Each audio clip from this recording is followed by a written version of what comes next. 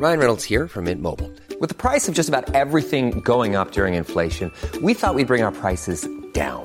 So to help us, we brought in a reverse auctioneer, which is apparently a thing.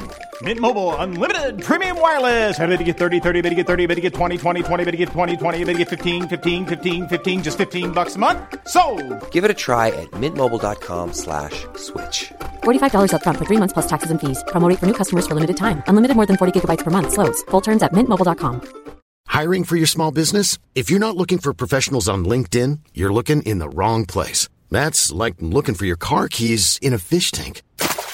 LinkedIn helps you hire professionals you can't find anywhere else, even those who aren't actively searching for a new job but might be open to the perfect role. In a given month, over 70% of LinkedIn users don't even visit other leading job sites. So start looking in the right place. With LinkedIn, you can hire professionals like a professional. Post your free job on linkedin.com/people today. Planning for your next trip? Elevate your travel style with Quince. Quince has all the jet-setting essentials you'll want for your next getaway, like European linen, premium luggage options, buttery soft Italian leather bags, and so much more. And is all priced at 50 to 80% less than similar brands. Plus, Quince only works with factories that use safe and ethical manufacturing practices. Pack your bags with high-quality essentials you'll be wearing for vacations to come with Quince. Go to quince.com/pack for free shipping and 365-day returns. Wasn't Rothschild originally handling the Fisher account? Well, I could tell you that, Halberstram, but then I'd have to kill you.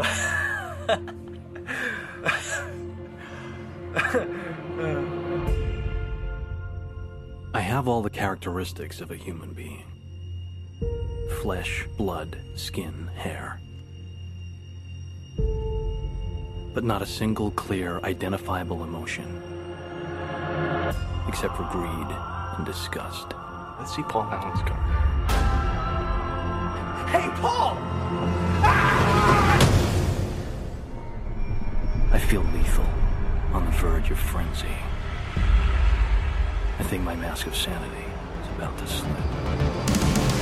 Welcome to The Syndicate, a film and TV podcast. Be a part of the conversation as industry insiders, genre lovers, and cinephiles dare to peek beyond the curtains of imagination and dive into the art of cinema. Join us as we want you to spend less time scrolling and more time watching. Now here's your host, Armand Haddad. All right, Dave, Blake. Armand. What's up, buddy? It's been a while. Thank you so This is so great to have you back on the show. Like, we talked about, what did we even talk about last time? Talking about RoboCop, man. Oh, yeah. Cop. By Paul Verhoeven, or however you pronounce that crazy Swedish guy's name.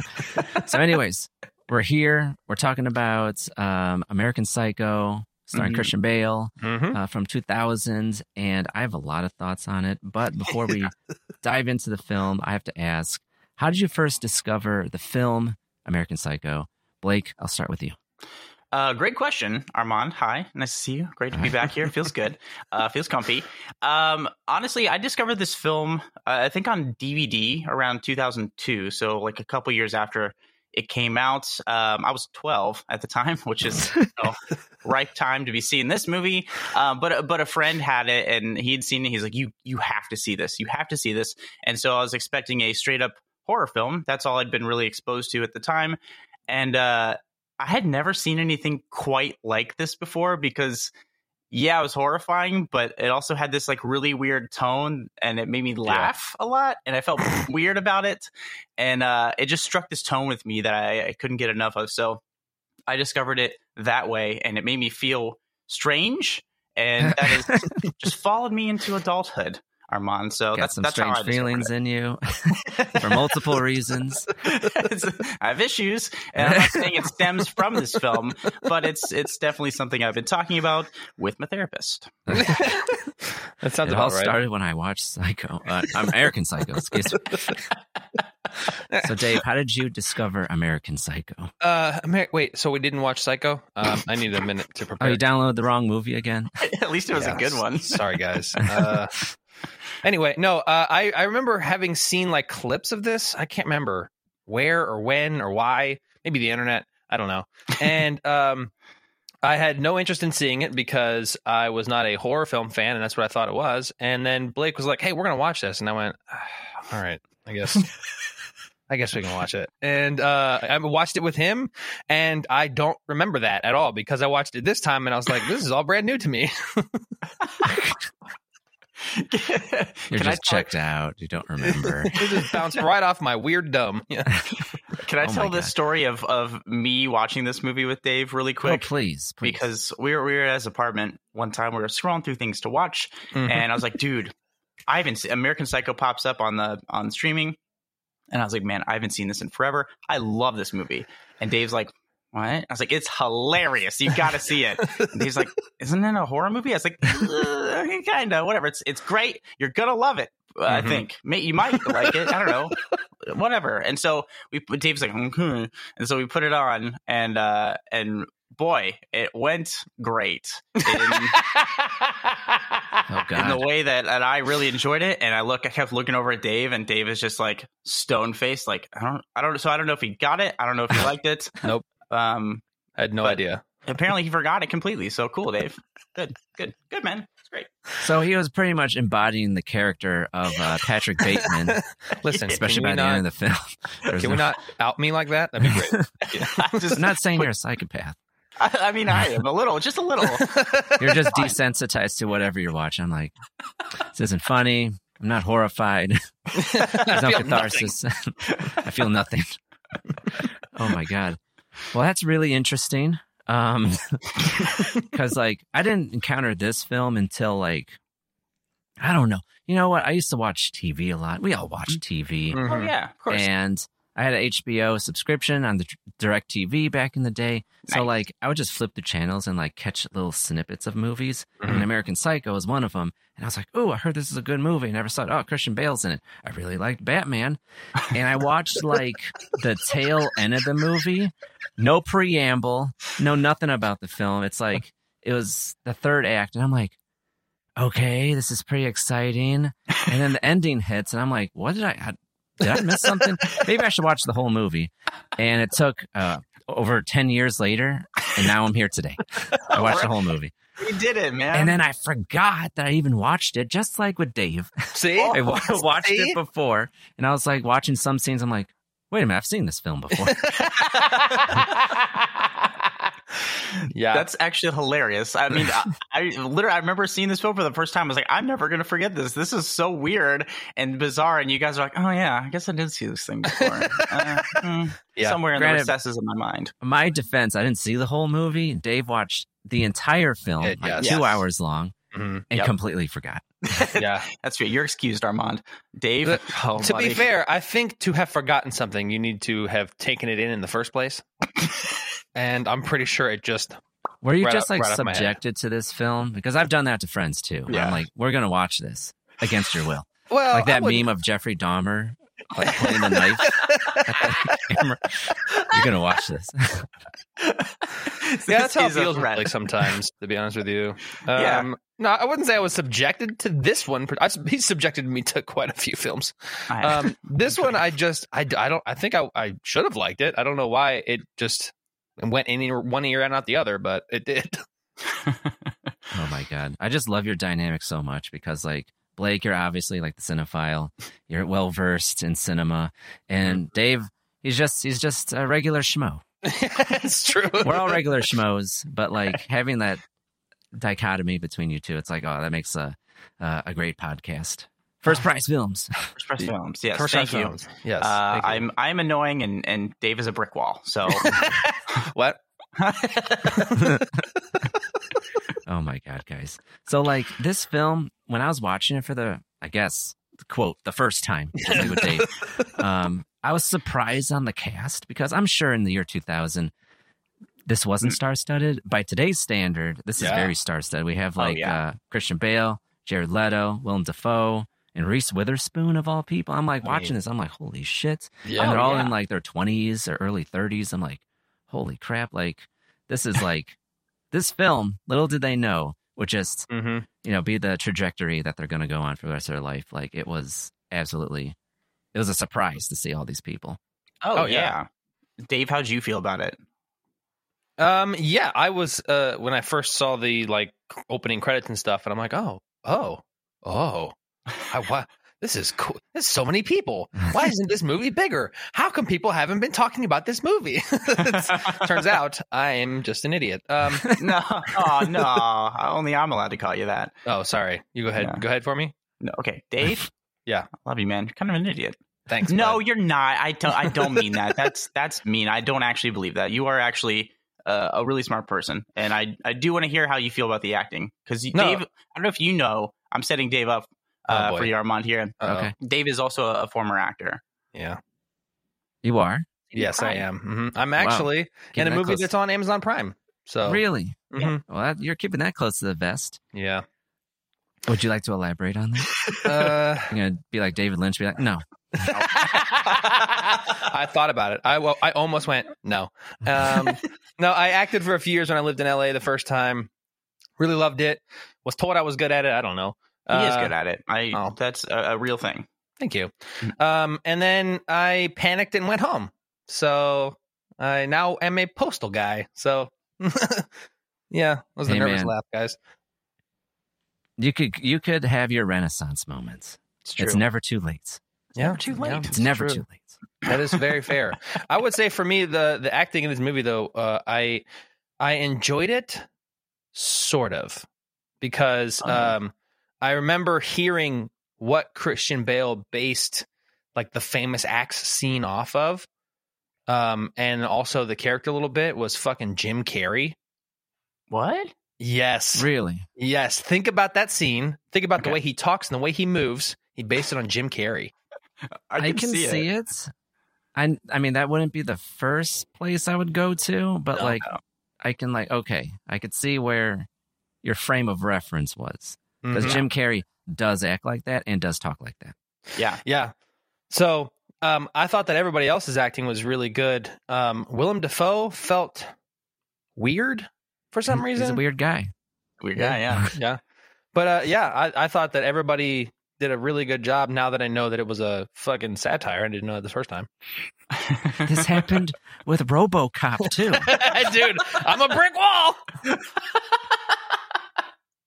What can I say? I have to say, I could tell. Thanks for the forewarning. I could tell this time, but I don't know what we were making fun of. Oh, we're gonna get into that for sure. Yes, we are. We have lots to talk about. But for me, one of the things that really stuck out this time in this viewing, because I hadn't seen this since I subjected Dave to it all those years ago. Obviously, Christian Bale is so good in this. Like, he's the perfect Patrick Bateman. He's so things come out of his mouth. They feel so like disconnected. Yes. It's like he's reading from like an instruction manual or something on how to be human. Yes. And I don't know. We get so much out of his facial expressions, I think, as well. Yeah.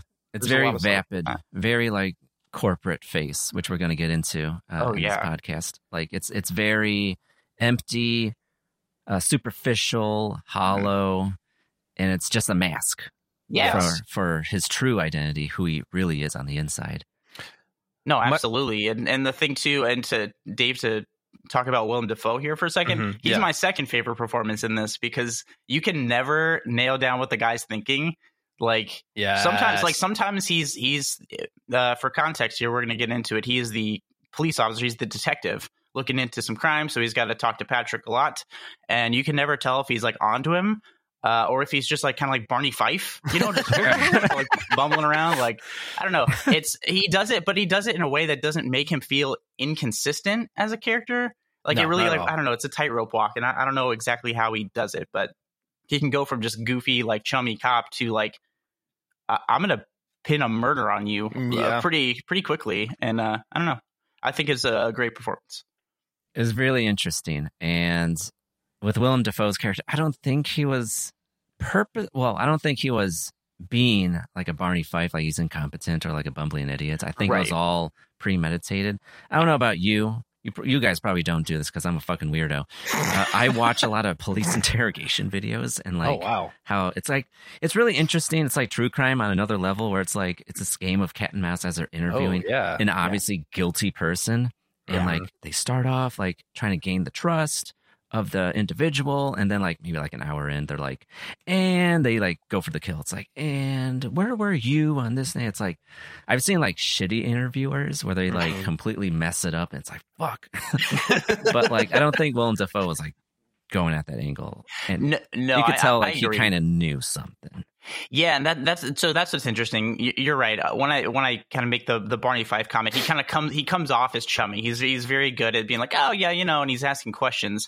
And Patrick at one point goes, wait, don't you know this? He goes, yeah, I just want to see if you know it. And I'm like, ooh, gotcha.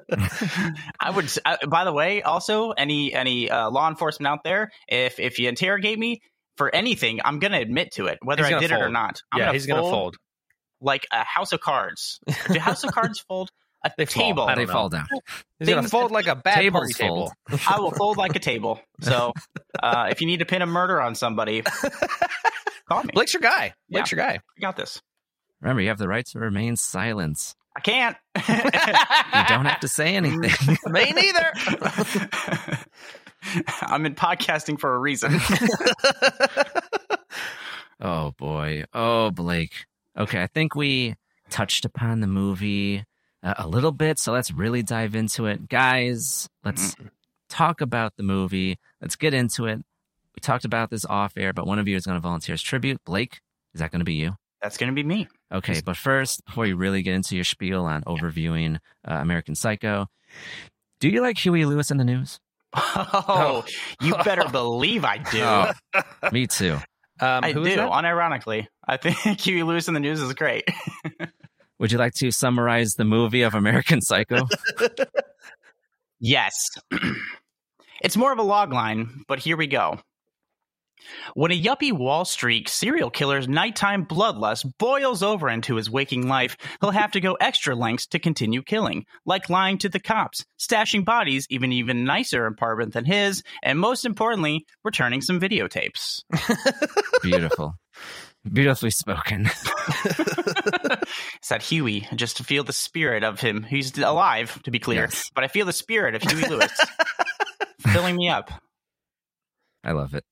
Guys, let's really get into the film now. Yes. Because, like, as I was watching this, I also didn't know it was a satire going into it. Mm-hmm. And very, very quickly into this film, I knew something was wrong. Because, like, the movie opens up and Patrick Bateman's at, like, this bar or nightclub or whatever, and he's ordering a drink from a bartender who's a lady. And he orders a drink, and as she turns around, he says, "Fuck you, bitch. I want to cut you up and play with your blood." And I was like, what the fuck? No response. And I'm like, what's happening right now? Yeah, that was for me. If I had not been forewarned that it was a satire, I'd be like, oh, he's crazy. But since I knew, I was like, ha! I know what's happening here. This is one of those things, because that line specifically, like, I want to cut you open and play with your blood. I remember from the first time watching this, because it's such a weird expression, like, I don't know, like, it's not like I want to like cut your head off and, I don't know, put it in my trunk or something. It's like, I want to play with your blood, like your like finger painting. It just feels like very childish and like like strange in that way, like a petulant child. Yeah, what kind of children do you play with, Blake? Dave. Oh, buddy. You wouldn't fucking believe, my friend. I'd like, who hurt you, Patrick? What happened in your childhood for this to happen? But yeah, like, very quickly, and, I forgot about the name of the entire movie, American Psycho. He's a psycho. Yeah, and it's exemplified throughout this entire film because, like, what's interesting with his character, which I didn't know going into it, but like by the end of the film, it's like, okay, this is clearly what's going on. It's unreliable narration because the character that we're following, we're hearing his internal thoughts and all this stuff, is an unhinged psychopath, specifically a serial killer. And it's not what I expected. And my God, Blake, why did you recommend this film to me? What have you done to us? Great question, first off. But second, I recommended this because I think there's a lot to get out of this movie. This is a movie that operates on multiple different levels, as a horror film, but also this like satirical elements of this film just I don't know. It strikes such a specific tone that I don't think that you have to be a horror movie fan to watch this and enjoy what the movie has to say. Because it doesn't so much feel like a message film, even though it does have a certain angle, like a certain point of view. But I feel like it just still has so much to say and says it in a weird and humorous way that it stuck with me a lot. And that experience that I got when I first watched it and have watched it ever since, I want to endow that on other people because I just love this film and I love to talk about it because, I don't know, you can go also down like the YouTube rabbit hole of people dissecting this film. There's just a lot to talk about. And I love the dichotomy of different ways to view this film. You can view it very surface level, like Patrick Bateman views and exists in his own realm, or you can dive in deeper and pull a lot of things out of it that I think you can relate to, and I don't know, just discuss and dive into your own psyche and how you feel about things as well.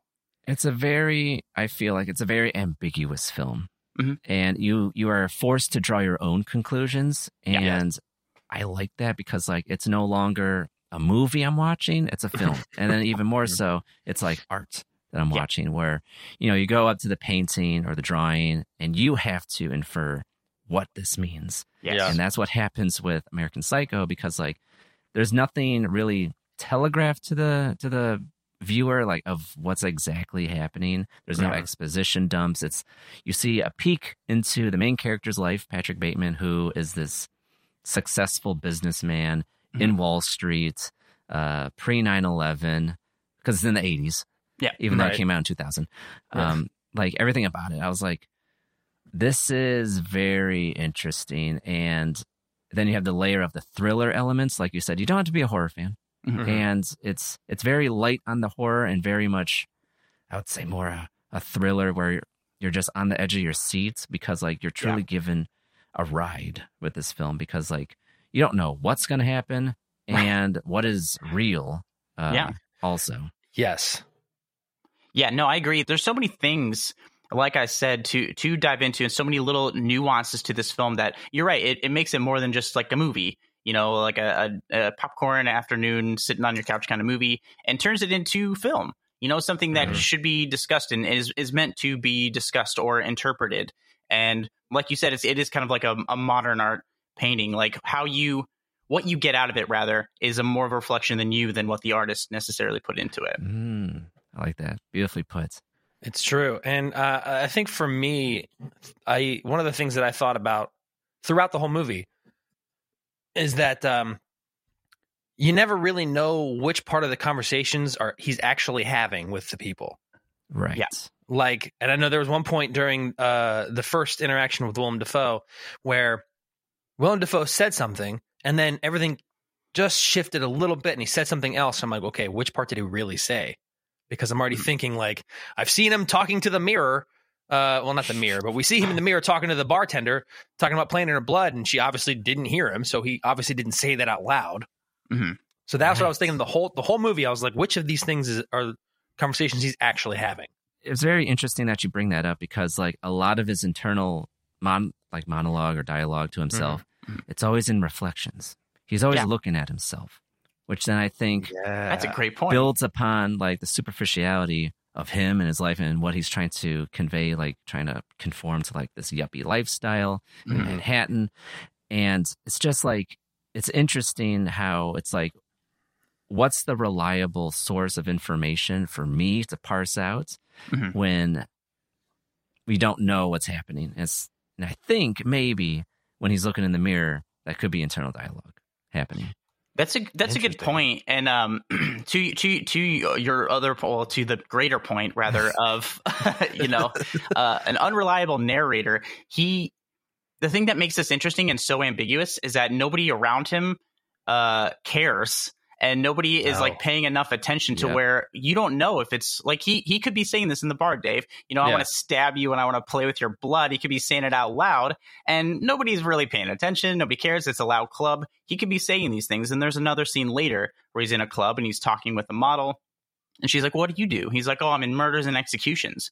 And she's like, "How do you like it?" And he goes, "Honestly," and she's like, "Well, I know people and they have a real tough time in mergers and acquisitions. They don't like it. And I'm like, oh, you're doing the thing. Yeah. You're bringing your own thing to it. And which also we as an audience are bringing our own thing to it as well. It's very kind of meta in that way, I think. It's extremely meta. Like, that was like one of my favorite exchanges in this entire film, because like he clearly says that, murders and executions. And she I thought she misheard at this point in the film. I was like, just trying to like understand what's happening. It's only in hindsight where it's like, oh, okay, he didn't actually say that, but like her just saying something similar that relates to business. I'm like, oh my God, this is such a genius script. Going on. Yes. And what's also interesting, I don't know, Blake, you probably know this, but the director of this film is a woman. Yes. Yeah. Mary Herron, I believe, right? Yeah. Is her name? Yeah. She didn't do much, but she did this. Right. That's the thing. She's like, she hasn't done that much film at all in terms of like films necessarily since here. But this is such a singular piece that her name is going to be, attached to this film that's going to be discussed for a very long time. Because it's a work of art, man. I love it. And but that's a good point. I don't know, Dave, not to hijack your question, but I want to know if you noticed any like specific angles, I don't know, out of this that maybe pointed you to like a woman directing this, like that specific point of view. No, I don't. I did not catch anything that could have pointed me towards one gender or another in terms of direction. I did like how basically everybody in the film felt fake as hell. Like every single character, including the homeless man that he may or may not have murdered and stomped his dog out. Even that guy felt like he's not real. This is all a figment of his imagination. I think none of this is actually happening. Oh, interesting. That's Very what I got. interesting. Yeah. Okay. I just wonder, like I'm gonna flip this back to you because like I bring it up because like this is a very interesting, and you brought this up to me before we even started recording.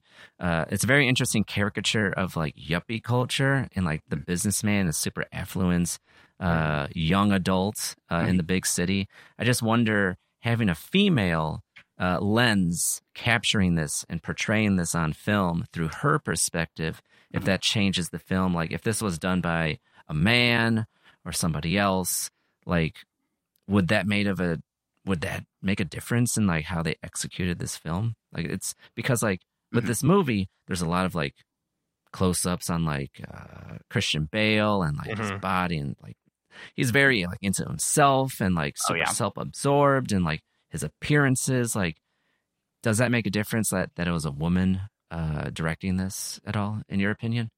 I would say probably.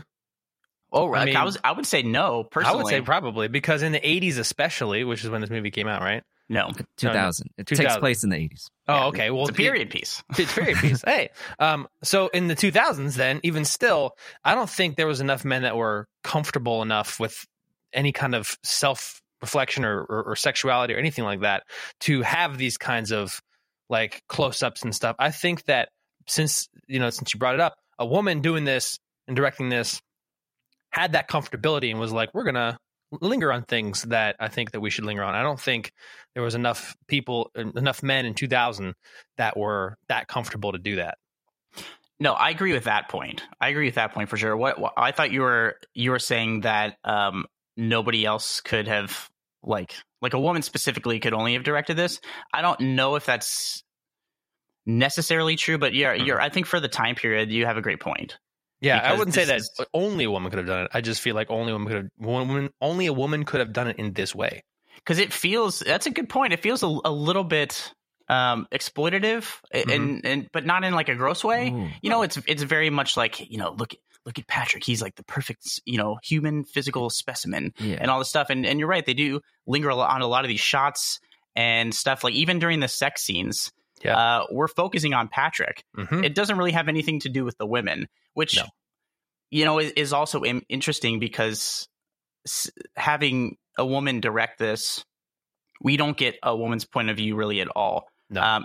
But in showing only Patrick, I think it shows his complete self-absorption, but also his like wanting to dominate over people. And I think it's really bold to direct it this way. Yeah. I agree with you, Dave. I do. I'm going to add another layer to that. So not only did Mary Herron direct this, she also wrote it. Like, it's based off of the original novel by Brett Ellis, but like her and another writer who's a woman wrote the screenplay. So it's like, not only is she directing it, she also wrote all the dialogue. So I have an interesting point to that. So I actually got to meet not Mary Herron, but the other writer at Austin. Really? Yeah, because she's in the movie. She's the I'm almost certain. Like, it's been a minute. It's been a minute. So I don't think I'm wrong in this. But in 2017, I was at Austin Film Festival and was doing some panels and stuff there. And very cool. She was there talking about this film specifically, and because I'm almost certain it's her in the scene, the apartment scene with Christy, and she's like trying to call her drug dealer. Oh, no kidding. Yeah, I think I'm almost. She's the one with the black blazer. She was the friend, coworker. Yes, that one. Yeah, who ends up getting stabbed. Yes. But yes, they were. She was talking about this and stuff, and a bit on their perspective of writing this film, and honestly, from a woman's writing it, not necessarily from a woman's point of view, obviously adapting a book, but I think it does give that impression because it doesn't really. How do I say this? It dives into Patrick, but doesn't shy away from all of his nastiness towards women, which is hard to watch. Like, there's some, like, honestly hard to watch scenes in this film that are pretty disturbing, and how Patrick treats women. But they don't shy away from that. They kind of put it in your face. Be like, hey, look, like, this is awful. And it's not just Patrick who treats women like this. It's not just the singular thing. Like, it's a bit indicative of the culture, specifically kind of like in the 80s. I know it happens all the time everywhere, so don't get me wrong. But specifically commenting on this time and how these kinds of people, these kinds of Wall Street people with a lot of money, with enough money, you can do anything. You can hurt anybody and you're going to get away with it. Right. So I do think, circling all the way back, taking a little journey with me to the female perspective, I think it is interesting because they do not shy away from some of these pretty hard to watch ideas and themes. Yeah, and I think to piggyback off of that just a little bit, that's another good point for my perspective on that I don't think a male director or even screenwriter would have put some of these uncomfortable things in, because they would have been like, maybe not. Right. Yeah, I think I agree with that too. Like, I think a lot of male creatives would have either shied away from that or like made it a little bit more palatable, while these women just went for it. They're like, let's go for the kill. Just literally. Right. And like, as a man, I'm not in any place to be like, oh, a woman should do this or can do this. Like, so I feel weird talking about that as if like I know more about a woman's perspective on film or anything like that. So that's purely speculation from my point of view. But I do think it's an interesting topic and something worth discussing in terms of this film that is very brutal and very male dominated. Right. Like, that's why I think you brought up too. Like, it's a satire on like the whole yuppie business culture in big cities. And I think, I'm not sure what their background is, but they obviously, they are adapting this novel, but like they obviously understand the people that they're making fun of, the people that they're satirizing. And it's just really interesting because it's always these toxic men in these corporations, especially in the 80s where like you said, Dave, they felt like they were invincible, like they could do whatever they want because they have the money, they have the means to do so, and they could just pursue whatever they want because they have these affluent lifestyles. And then they get bored, they become vapid, and they're like, well, it's kind of like thrill seeking, where like I want the bigger and bigger roller coasters, except for these people, it's like, it's not roller coasters, it's life experiences and like pain and pleasure and all that crap. Yeah, until it eventually turns into, let's just kill some bitches. Let's become my coworkers. Who cares? With a platinum plated axe. Oh man! Oh my god, that scene is so good. It's iconic. It is, and it is iconic for a reason because it's just so fucking weird.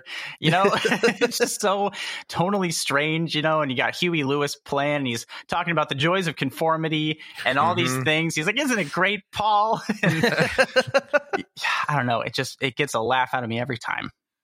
God, it's so bizarre. Like, if you were to take out all the killing in this film, it's just a guy that's really into music. He's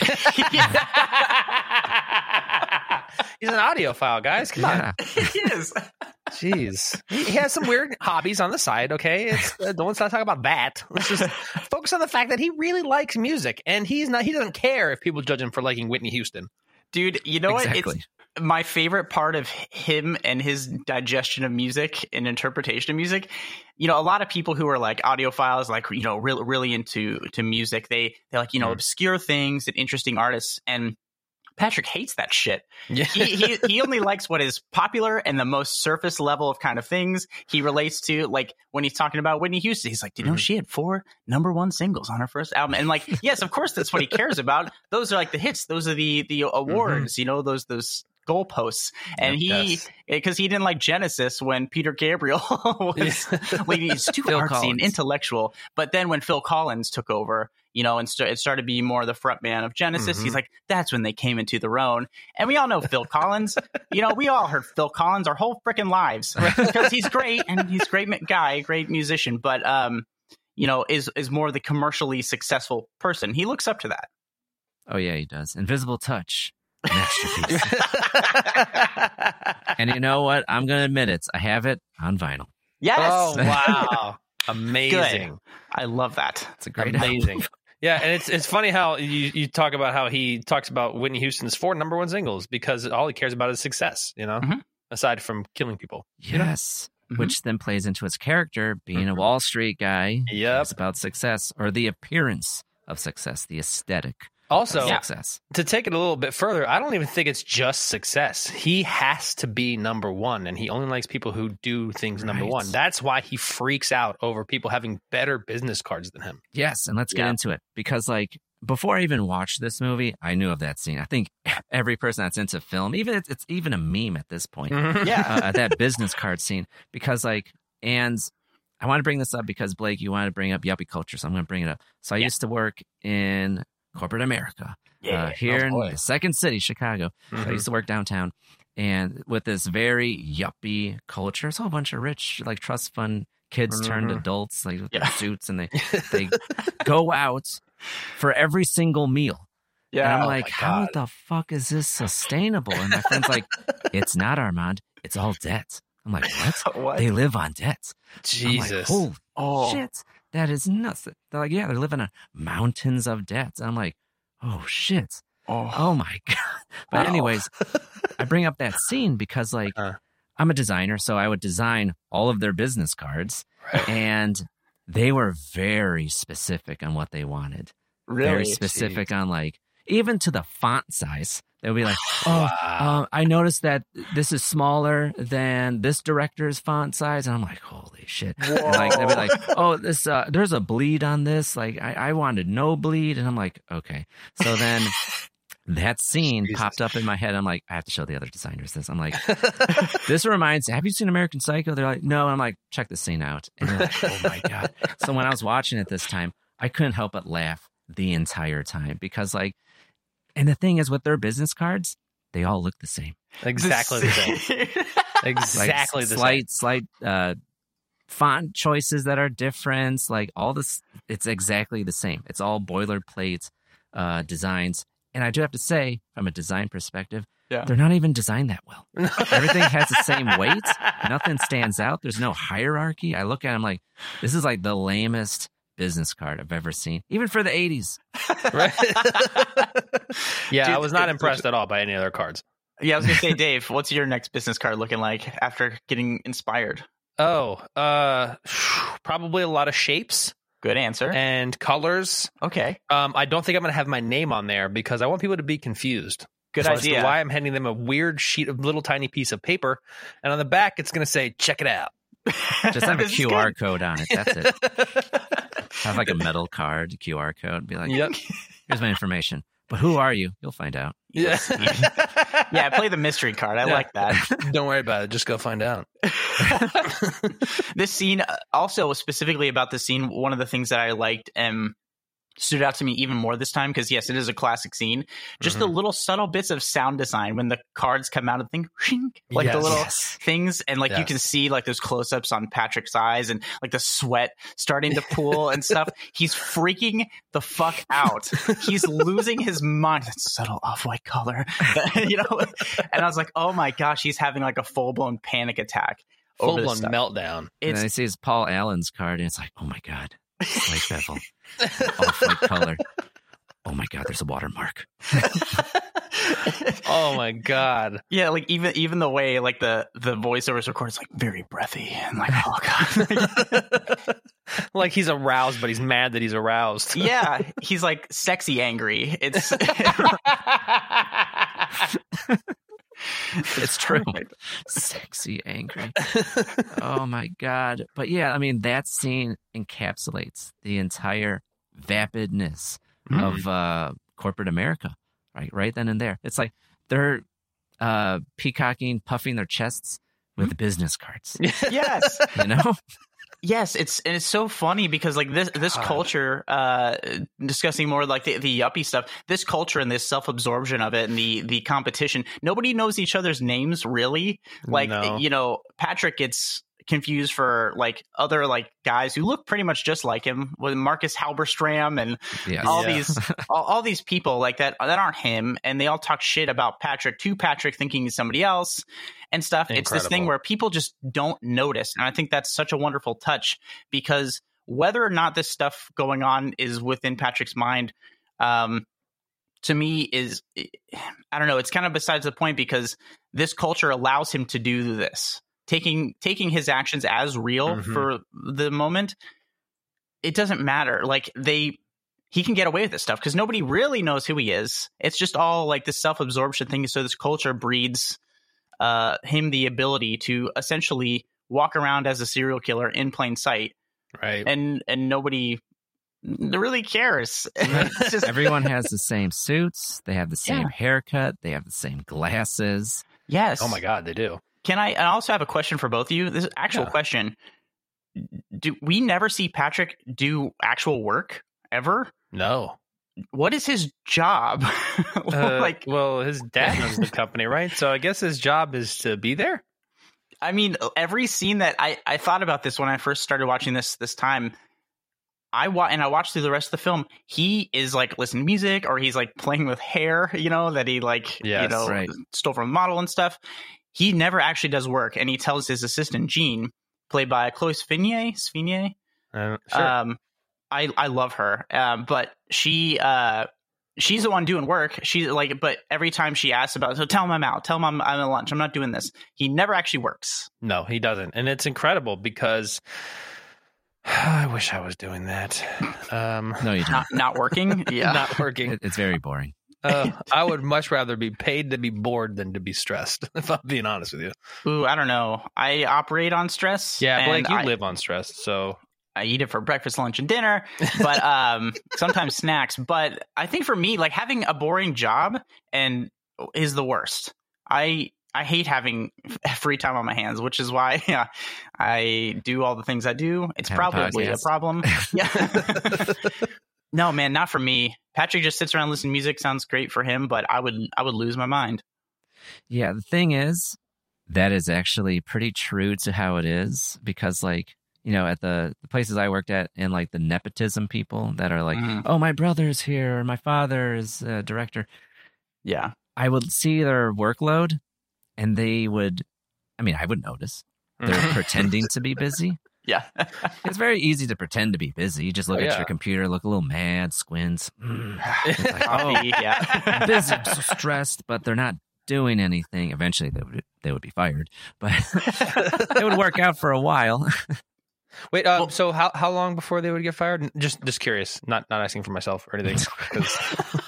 Bro, you don't want to do it. You don't want to do it. It's not fulfilling. Like Blake, I'm just like you. I unfortunately I live off of stress, and it's like I eat it every single meal of the day. But it's like at the end of the day, when I have those breather moments and I look back, I'm like, well, I've accomplished a lot. Yeah. Even though I'm like stressed and probably going to die earlier than I should. But oh, yeah. But I'm doing a lot, you know? No, it's true. That's why I stopped saving for retirement, because I'm going to die very young, but I'll die fulfilled, man. Not to be dark, but, you know, I feel very fulfilled by the stuff I do. And I realized, because I had an office job it was media related, but I had an office job for about a year here in Los Angeles, and holy shit, it's it's constant abuse. I was like, you know, kind of a worker drone guy, but like the people who ran all the different departments showed up at like 11:30 and they were gone by 2, and they were all just friends of the CEO hired for these things, and nobody fucking did anything, and they didn't want to pay us. Like, we were salary, but I worked 90 plus hours a week. I was like sleeping at the office and doing all this stuff. And these people stroll in with croissants and shit at like 11, 3 days a week. They're here and they're like, oh, whatever. And then they're arguing with people. I work for magazines, to be clear. Okay. They're arguing with writers who write the content of their magazines. We're arguing with these people who wanted like $50 for these articles. And they're like, nah, we can't pay that. And I'm like, I hate this. I hate this. This is awful. It's so miserable. And so I think that was even worse for me, working for people and for things that actively hate you. Yeah. I can't do it. That's why I would rather be doing nothing. Because that's exactly what I'm going through right now. Fair point. You know, I have to say this, side note. Mm-hmm. You're both on the West Coast? No. I'm still in Ohio right now. I'm going back to Los Angeles. Okay. In the Blake, coming you're months. in LA? Yes.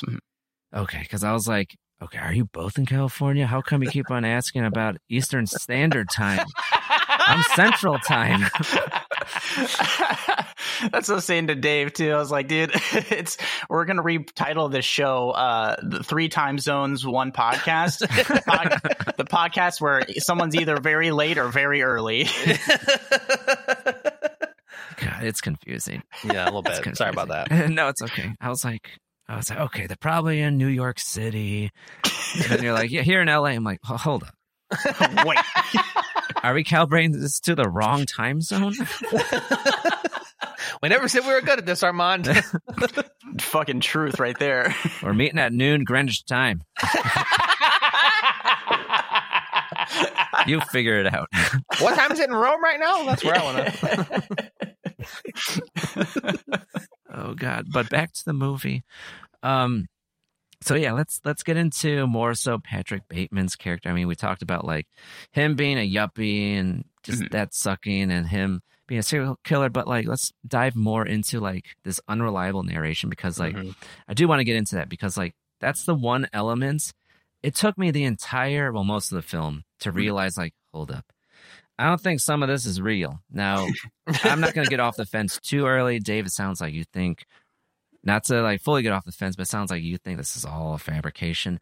But like, let's get into that, because like there's an element where it's like, clearly this stuff is happening and clearly some of the stuff isn't happening. And it's like, I just love how Mary just paints this picture where it's like, we as the audience can't trust almost anything to be true, you know? Yeah. Because we're left confused by the end of the film. It's like, what I just watch, you know? Right. That's exactly what happens to me a lot of times with movies that Blake recommends. But this one, for sure, I would say. Ryan Reynolds here from Mint Mobile. With the price of just about everything going up during inflation, we thought we'd bring our prices down. So to help us, we brought in a reverse auctioneer, which is apparently a thing. Mint Mobile Unlimited Premium Wireless. How to get 30, 30, how to get 30, how to get 20, 20, 20, how to get 20, 20, how to get 15, 15, 15, 15, just $15 a month? Sold! Give it a try at mintmobile.com/switch. $45 up front for 3 months plus taxes and fees. Promo rate for new customers for limited time. Unlimited more than 40 gigabytes per month. Slows full terms at mintmobile.com. Millions of people have lost weight with personalized plans from Noom. Like Evan, who can't stand salads and still lost 50 pounds. Salads generally for most people are the easy button, right? For me, that wasn't an option. I never really was a salad guy. That's just not who I am. But Noom worked for me. Get your personalized plan today at Noom.com. Real Noom user compensated to provide their story. In 4 weeks, the typical Noom user can expect to lose 1 to 2 pounds per week. Individual results may vary. I had no idea what I just watched because I knew it was a satire. I had no idea what we were making fun of. But I did feel like a lot of the movie was happening. But I would say none of the killing did. And any of the weird things that he would say to people, he was just saying that in his head. Like in the murders and executions part, he actually did say mergers and acquisitions, and we just hear what he thinks in his mind. So I think it's about 50-50 that a lot of the things that we saw happened aside from the murders. Okay. That's interesting. For me, I kind of come back to this point because I played with this in my head. And again, not to get off the fence too soon on this, I don't think it matters. I don't think it matters if any of this was real or not in his head, because Patrick Bateman is more of a metaphor in my head for like Wall Street in general. You know, it's very self-absorbed, and it wants more and more, like feed the beast, judging people below. Never satisfied. Never satisfied, you know, rattling off platitudes about the most surface culture things, only caring about other things to the degree that other people care about them enough to fit in. You know, it's all very surface level. And I think Patrick acts more as a metaphor on that level. So when I come back to it, I don't know. It just, in my head, I don't really care if any of it is real or in his head, because I think it acts on a bigger level for me. Obviously, there's certain parts in this thing where towards the end, the big like third act kind of push, he's at the ATM and the ATM says, "Feed me a stray cat," and he grabs the cat and like, you know, and I'm like, oh my gosh.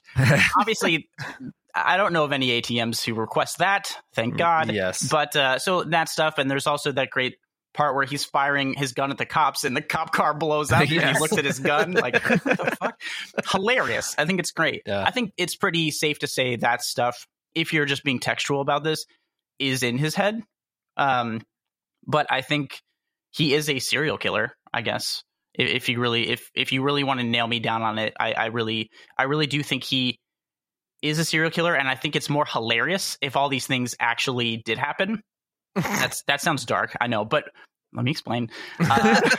We're judging. Waiting. It is hilarious because it talks to the culture and the people that he surrounds himself with. That if all this did happen, it's people are confusing each other for other people. They explain the Paul Allen thing away at the end, and also he was killing people in Paul Allen's apartment and using his apartment as a meat locker, essentially.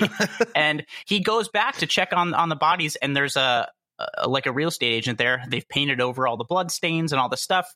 And she's like, "You get out of here," and stuff. And in my head too, when I first saw this, I was like, oh, this was all in his head. But the funnier part of me thinks, no, this apartment is worth way too much to let a bunch of horrible murders bring down the price.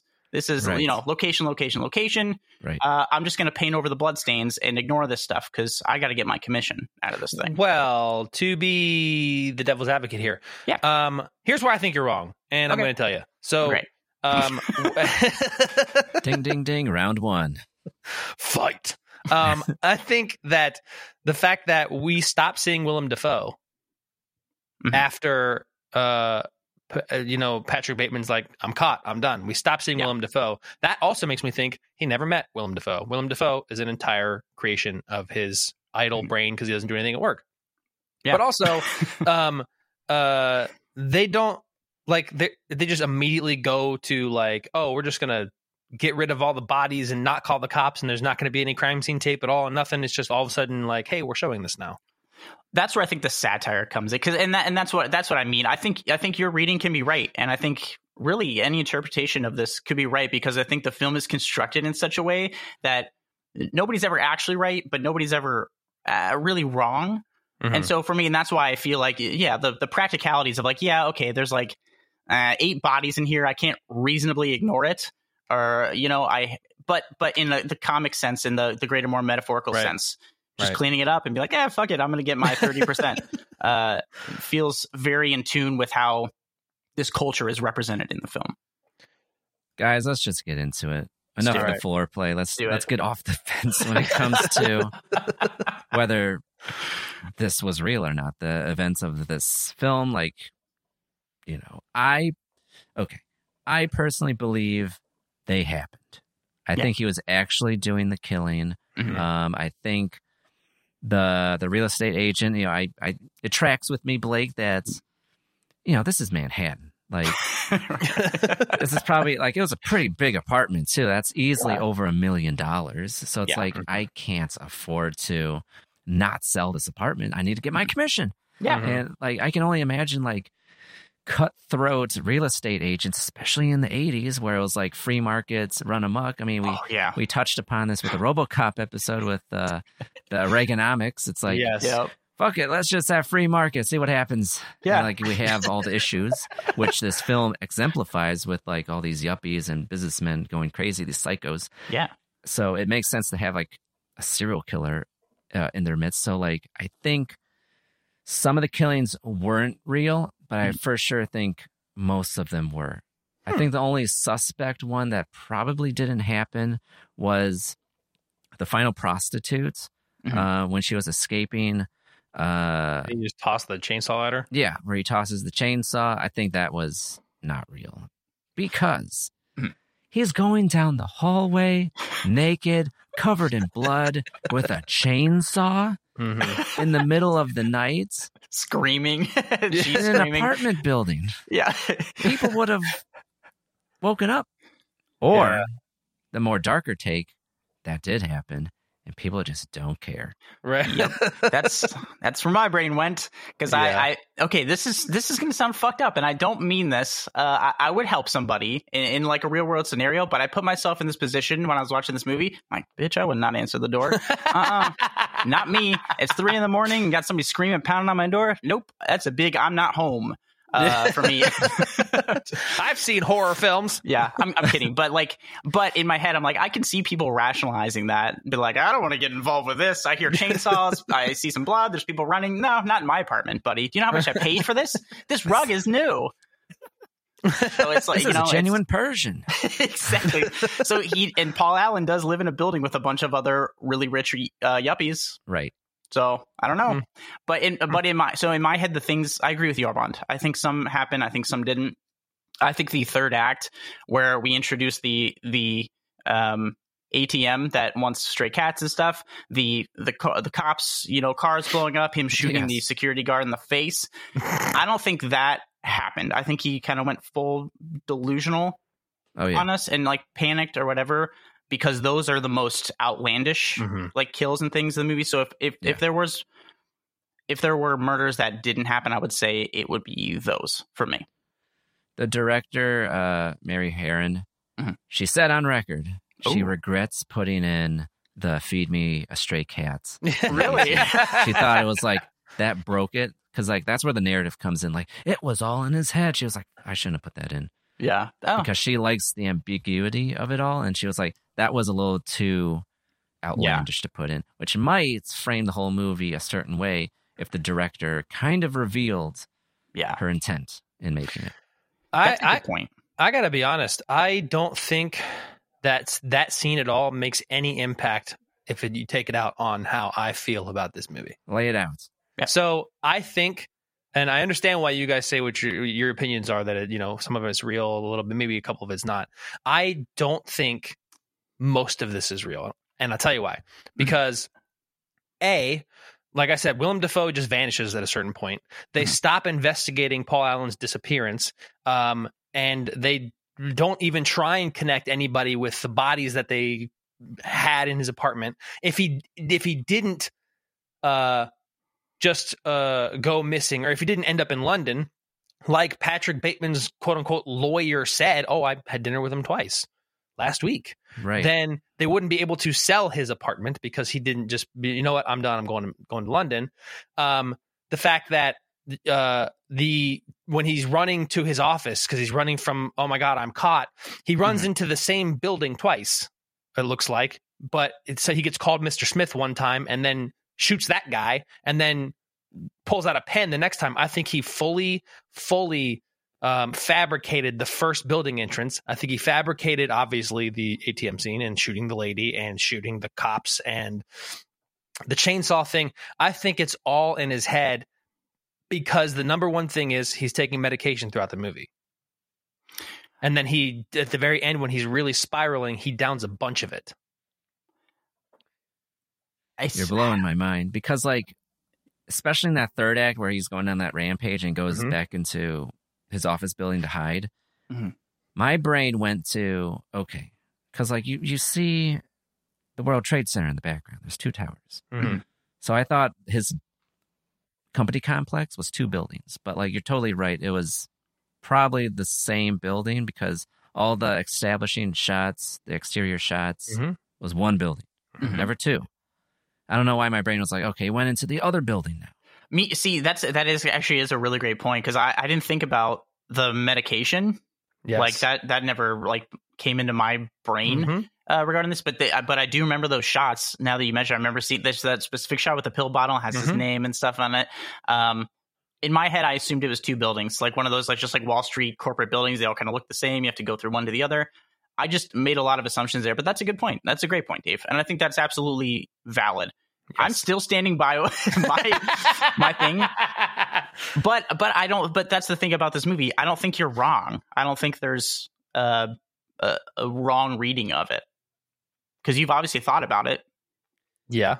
That's where the ambiguity comes in because, like, it's, the way you put it, it's like, okay, obviously none of this happened, but some of it still happened. Yeah, I think that's the point of the film. It makes you question what actually happened.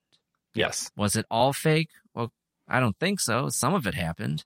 But then again, it's like we have the ending of the film where he's with his coworkers, he's his lawyer, and this is after the point. And this is when I first watched it. I just saw the part where he's like confessing, like, oh man, I killed like 20, 40 people. Like, there's no way. I just wanted to get ahead of it and tell you.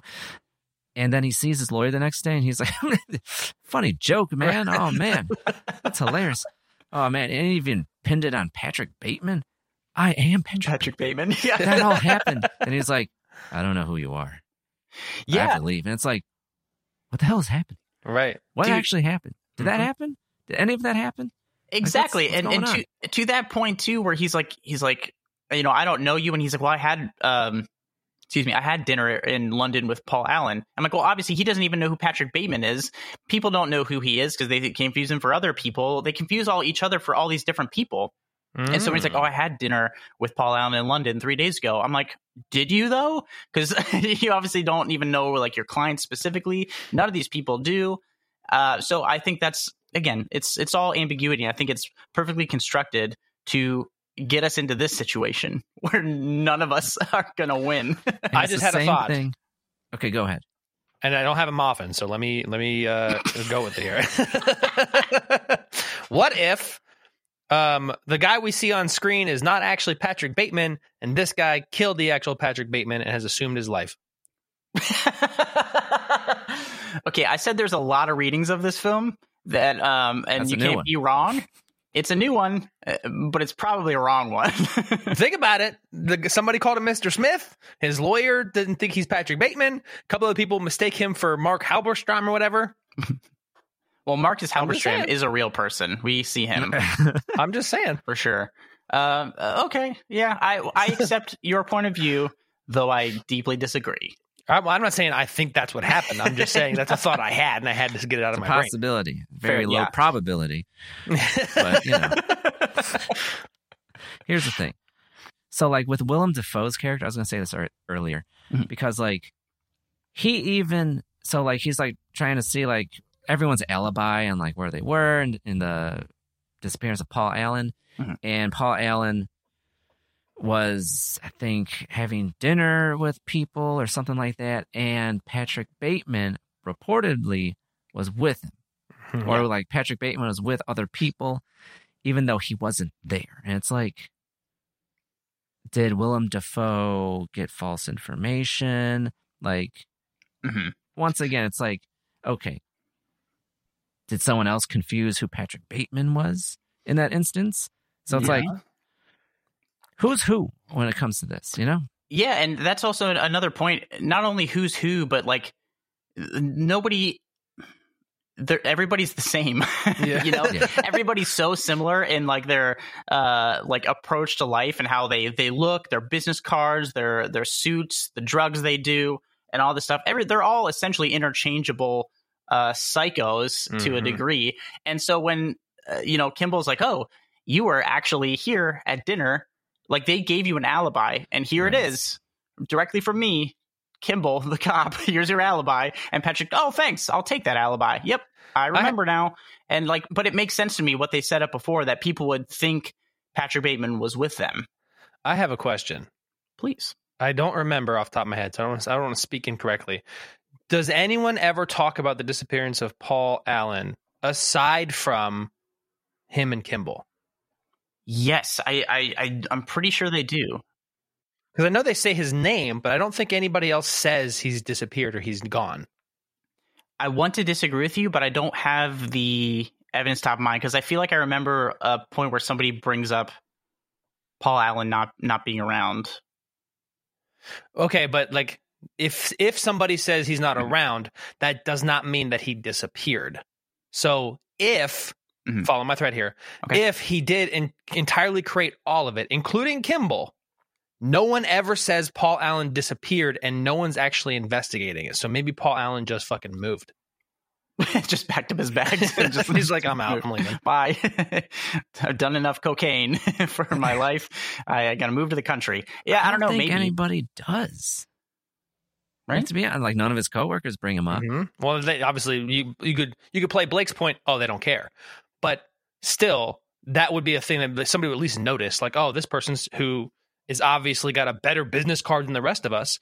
Stop showing up to work. Yeah, and I think if this was more set in like reality, I guess, because this feels very like almost surreal to a degree. Just the level of disconnectedness between everybody. There's like a surreal quality to this film that doesn't make it feel literal.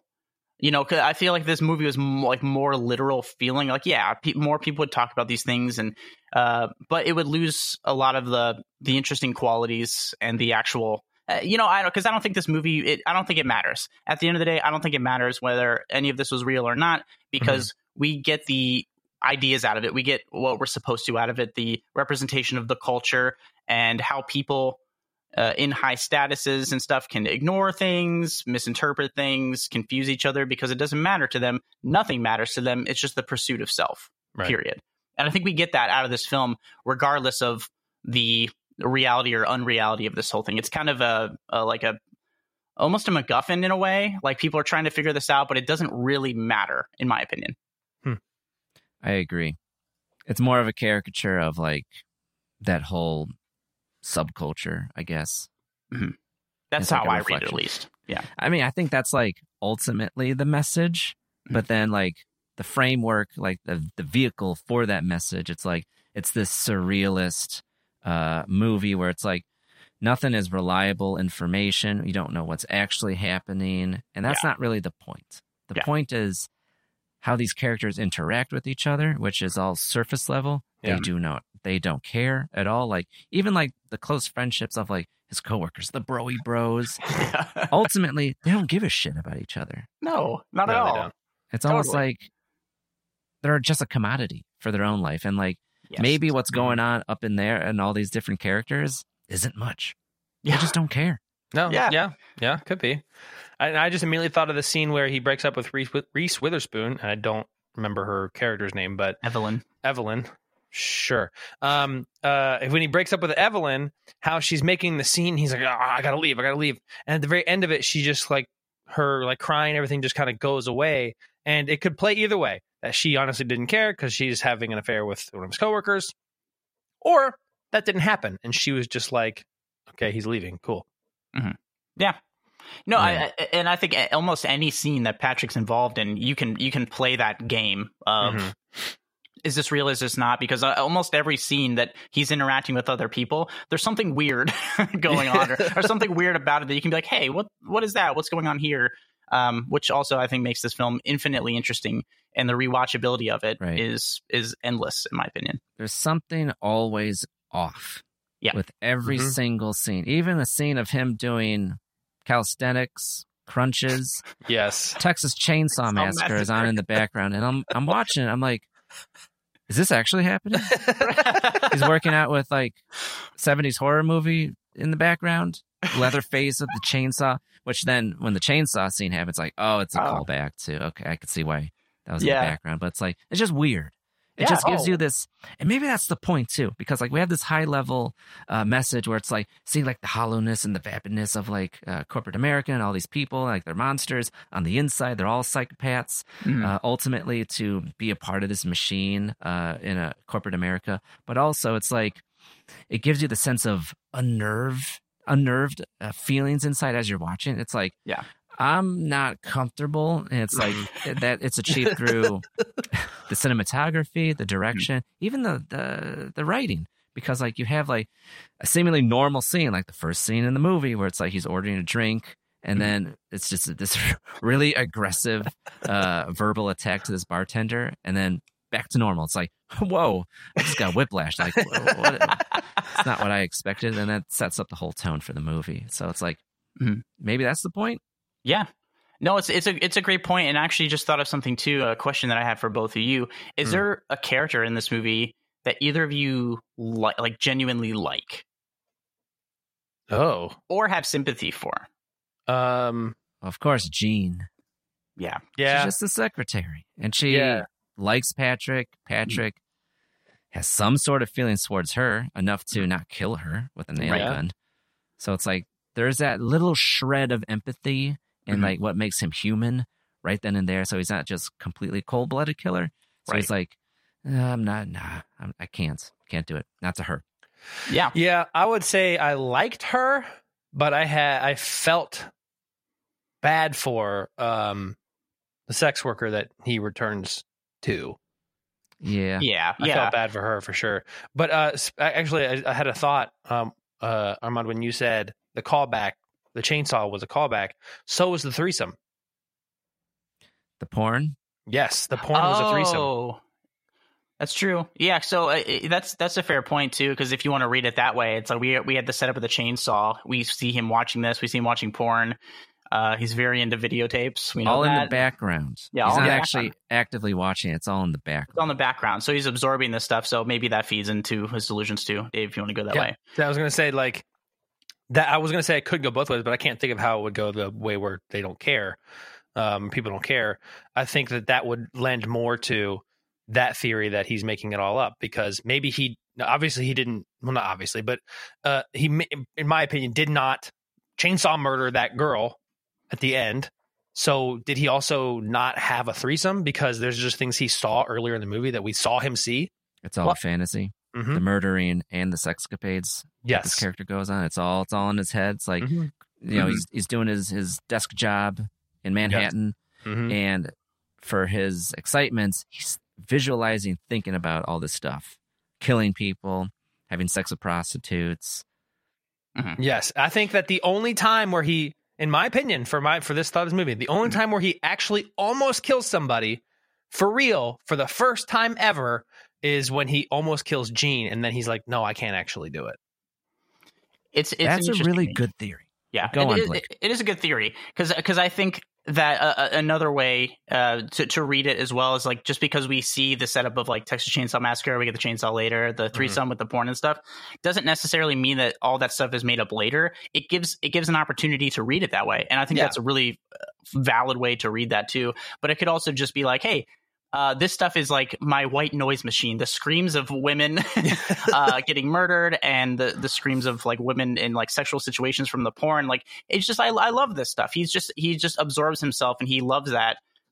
It fuels him. Right. Yeah. And so then thus he also kills, like it satiates him in between the kills. So I don't think I don't know. I think because like, okay, here's the thing. I think we're both right.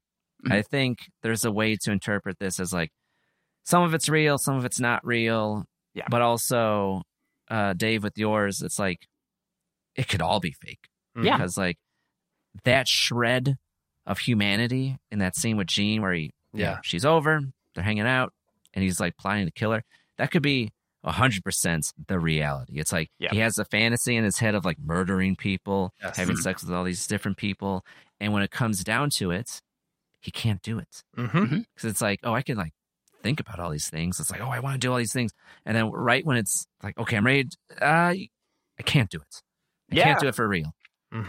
You know, and it's interesting because the reason I had asked you both that question is because for me, Jean is also that person. She's the only person in this entire film that gets a little bit of a, I wouldn't even necessarily say an arc, but more backstory, more context emotionally to who she is. She's like, you know, I was trying this and I'm really trying to adjust things in my life. And, you know, I feel like I relate so much to Jean, you know, when I first joined the world here as an adult, and you're working for places, and I'm like, oh, just like this mousy little guy. I just want to just be. Your eyes are big with optimism. Yeah, I just want to, do things in the world and be something.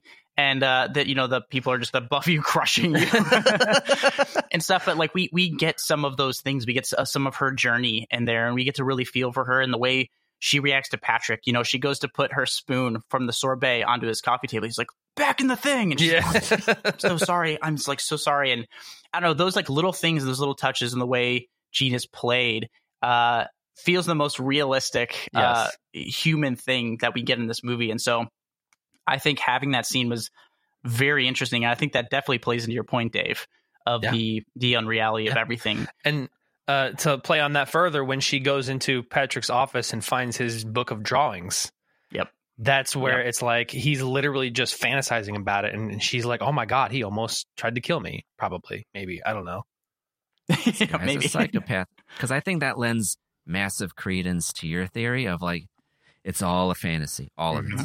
Yep. Yeah, I think because so. Then you see it like he's, in his office doing nothing, just doodling of like all these horrific things to people. And then she uncovers it's like, oh, this guy has massive problems.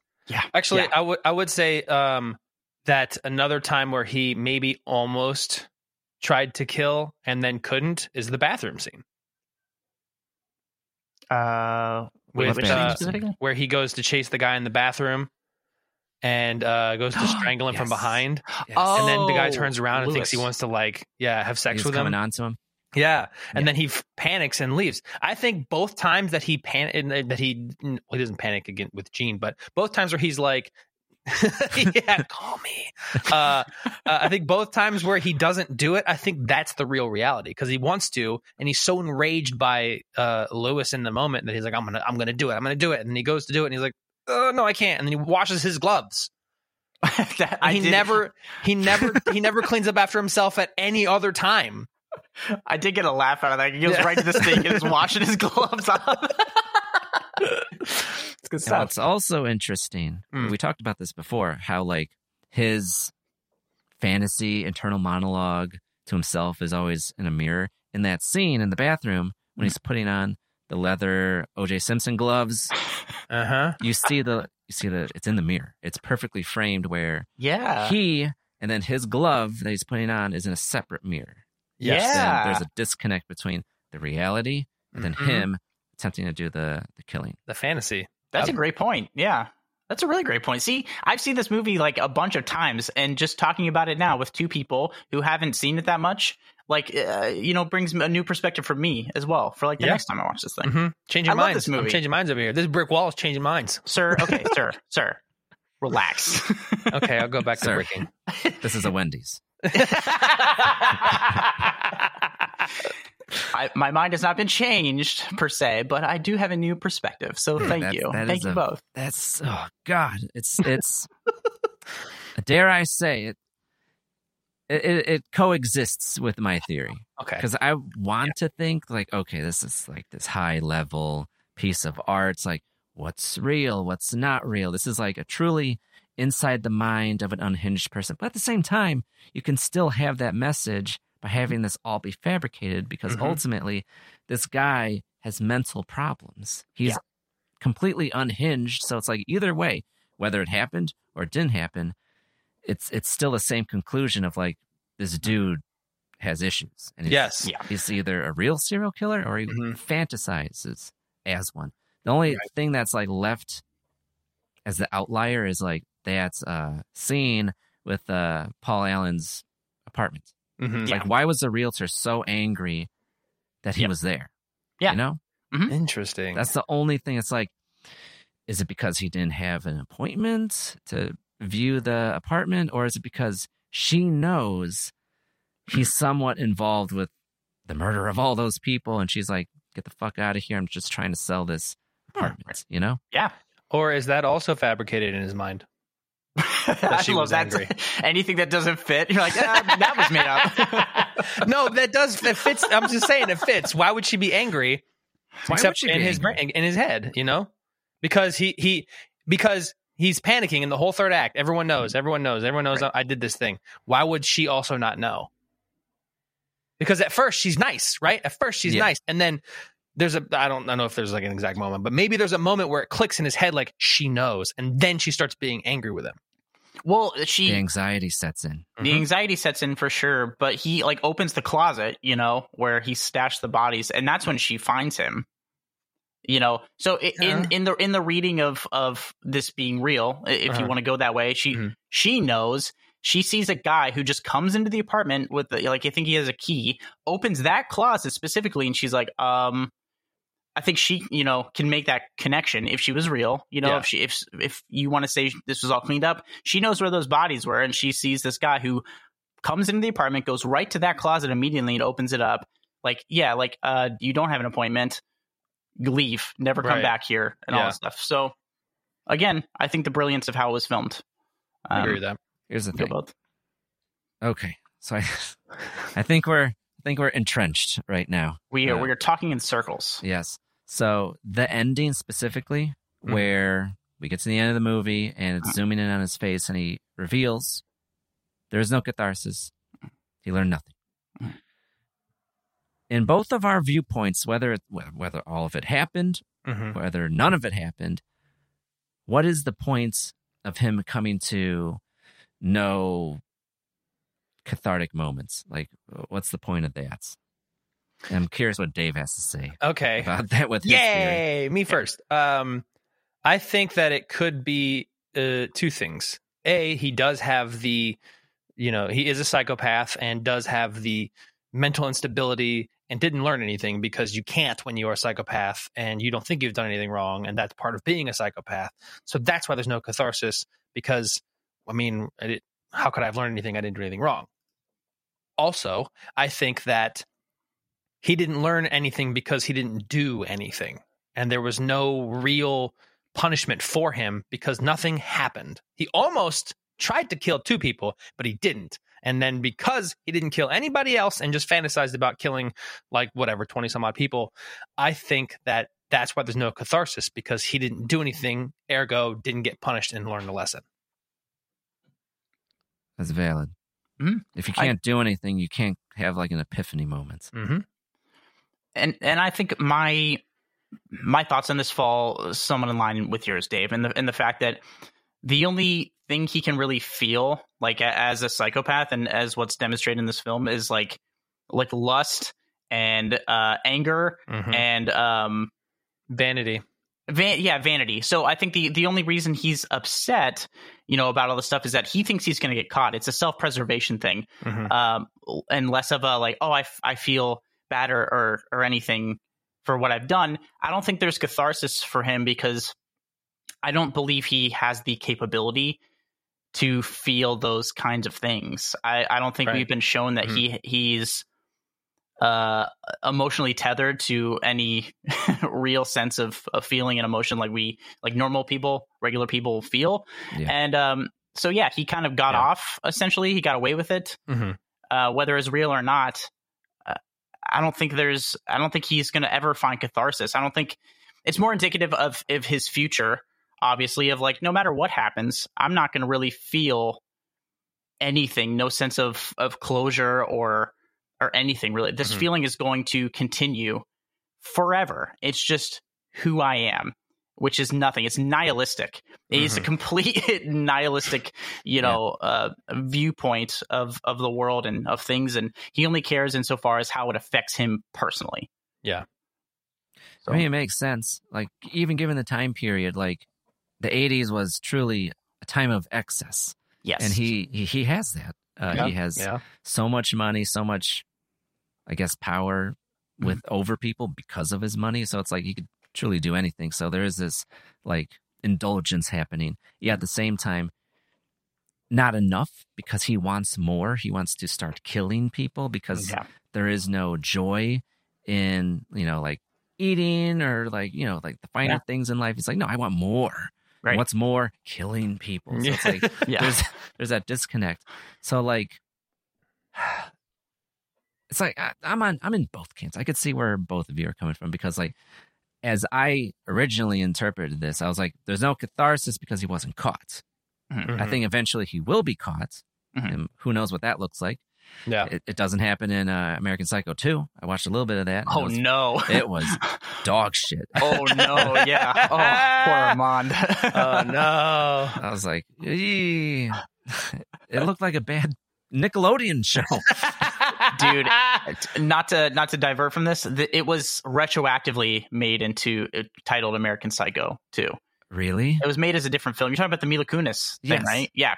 It was made as a different film, and it was really bad. And so they like recut it and labeled it as American Psycho 2. Wow. No. Yeah. It has nothing to do with the original or the novel or anything. It's just interesting. Yeah. I hope the author got a paycheck. Yeah, exactly. Anyway, sorry. That movie's awful. Big don't recommend for me. Oh, God. Okay. But yeah, like there is no catharsis because one, he didn't do anything or he wasn't caught. So it's like, say we go with the theory that it happened. Like he kills all these people and then it's covered up by like corrupt real estate agents to sell apartments or land. And it's like, oh, I did all this stuff and there's no repercussions for my actions. There is no, I haven't learned anything. Right. Yeah. So it's like, it just feeds into his, psychosis where it's like, it's just going deeper and deeper down the rabbit hole of depravity and like, psychoticness. It's like, that's a theory. Or absolutely, he was just fantasizing it all and you learn nothing. Yeah. Yeah. Nothing's going to fill that void regardless. Like nothing is going to give him that release. And the introspection in that like monologue is actually very interesting to me because I feel like it's kind of the first time in the entire film that he talks like that or like is looking for something from himself emotionally, I guess. That is true. Yeah. So I find that a little bit interesting, but also it's a nice little insight into his character and fascinating that it only comes at this peak moment where he thinks he's going to be caught or he thinks he got away with it or what have you. He's like, This is the little bit of emotional thing I'm looking for, and it's absent completely. Dave, how do you feel about that? I think that the introspection that he has, in my theory of things, it comes from him being like, okay, I literally can't do the one thing that I've been fantasizing about all this time. And it's driving me crazy, but I still want to do it. So whatever, I guess.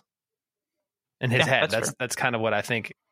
If I'm talking about that, he just he can't do it. He can't bring himself to do it. So how can there be a catharsis? Because he never gets to try the thing that he is obsessing over. And then when he has this whole psychosis moment where he's whole breakdown and detachment from reality, he realizes that it was all like nothing. And all of this is just this cycle and he's just never going to get out of it. So where's the catharsis going to be? Do you think he'll ever get out of it? No, because either he's going to eventually do the things he's fantasizing about, or he's just going to drive himself crazy and end up losing everything because he can't bring himself to murder anybody. That's fair. I think he's never going to stop, regardless if it's fantasy or not. He's not going to stop because he needs help. Yes. And he's not going to get that help. He doesn't have it enough in him to be like, hey, this is a problem. I should seek help. It's like, no. I'm going to get away with this. Right. And make it look really cool while I'm doing it. Or maybe he won't get away with this because his secretary found his secret book where he's doodling things, and all she has to do is go to his boss and be like, Look at the crazy shit I found. Listen, Patrick, I don't want to fire you, but I think you need to go see a psychiatrist. Gotta see one of them shrinks. Yeah, I think the only person who, that's a great point. The only person who that could get Patrick caught is Jean. She's the only one with some like actual humanity in her. And the only one who's like, hey, sees his drawings and stuff like, this is a problem. Yeah. Something's really wrong here. I think she's the only one capable of actually getting him in trouble. Yes. You know what, Dave? You changed my mind. Because I did a thing, guys. Because as I was watching that scene where she's looking through the book, I'm like, this is totally different than how I'm picturing all this. Mm-hmm. It could be because I pictured it wrong this whole time. And that it was all in his head. Because that makes the most sense. Because I read that after watching this film, because I was like, what the fuck did I just watch?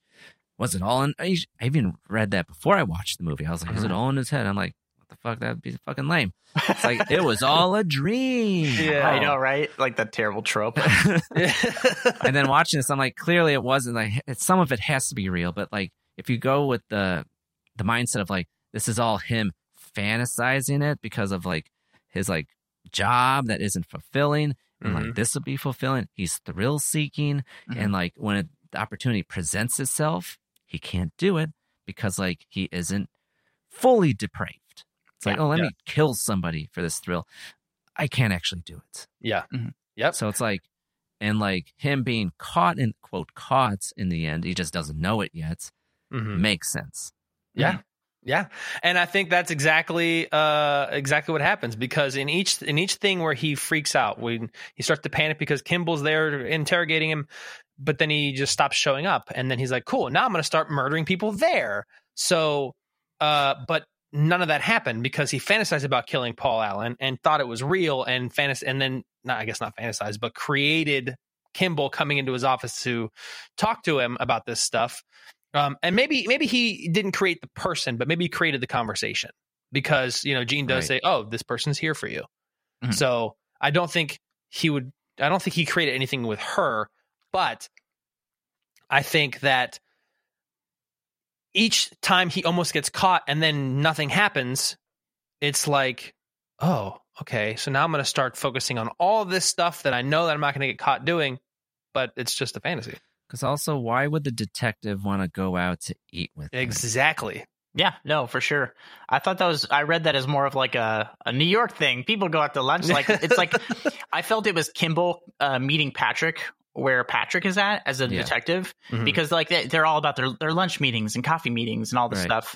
That's still a thing today. But I saw that as Kimball, like, you know, trying to not get in his good graces, but like just meet Patrick where he's at to like make him feel comfortable in like his own kind of like environment to get him talking, like as a detective tactic. Well, also the other thing is when Patrick asks Kimball questions, Kimball answers them, and detectives don't do that. Like, he gives away information to Patrick. Why would he do that? We don't know if Kimball's a good detective, to be clear. Okay, fair, yeah. This is where you were, right? Yeah. You know? Well, yeah, that's the thing. It's like, you bet. Like, just here's your alibi, son.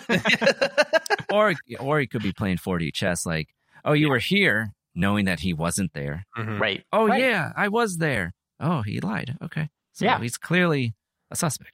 Yeah. Yeah. Exactly. See, that kind of stuff for sure I can see detectives doing.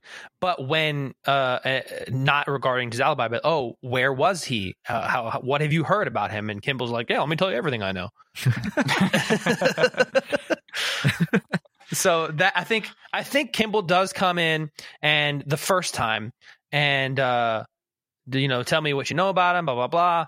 And then that's probably it. I don't think he ever comes back. I don't think they ever go to lunch or any of that stuff. And I think he, the girlfriend reported Paul Allen missing because he did just up and leave and was like, nope, I'm done.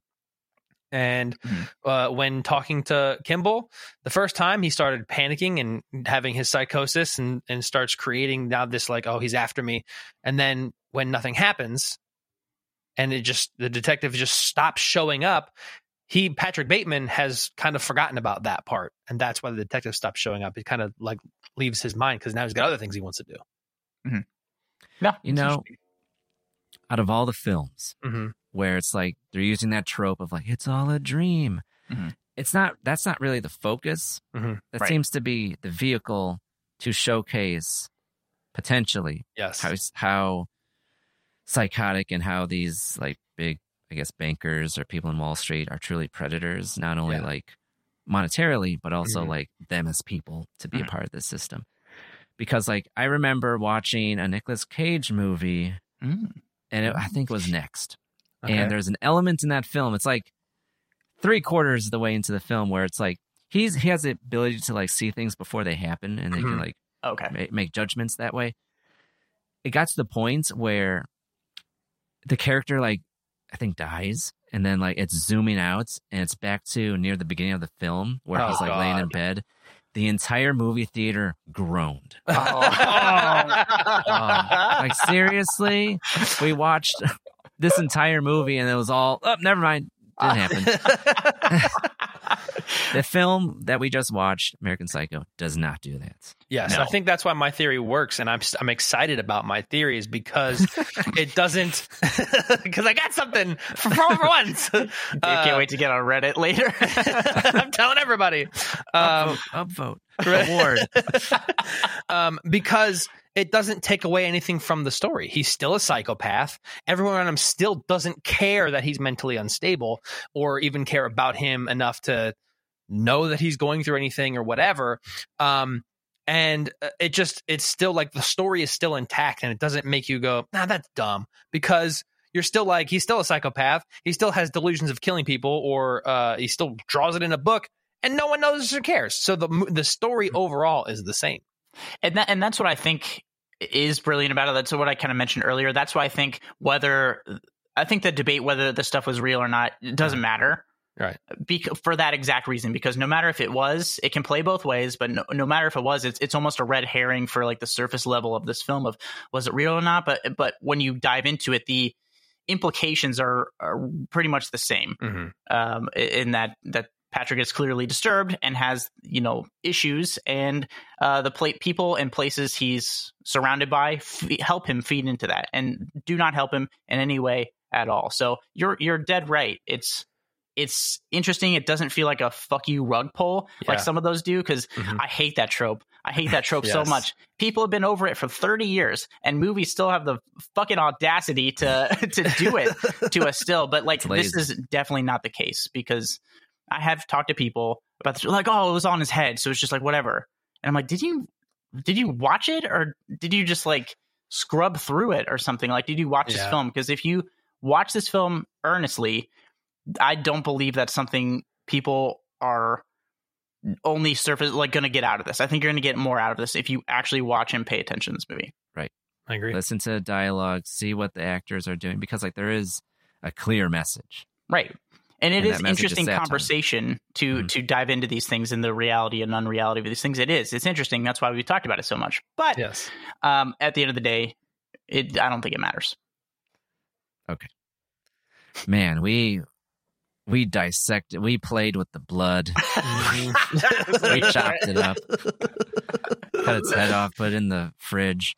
Like, man, I didn't expect to like go in this hard.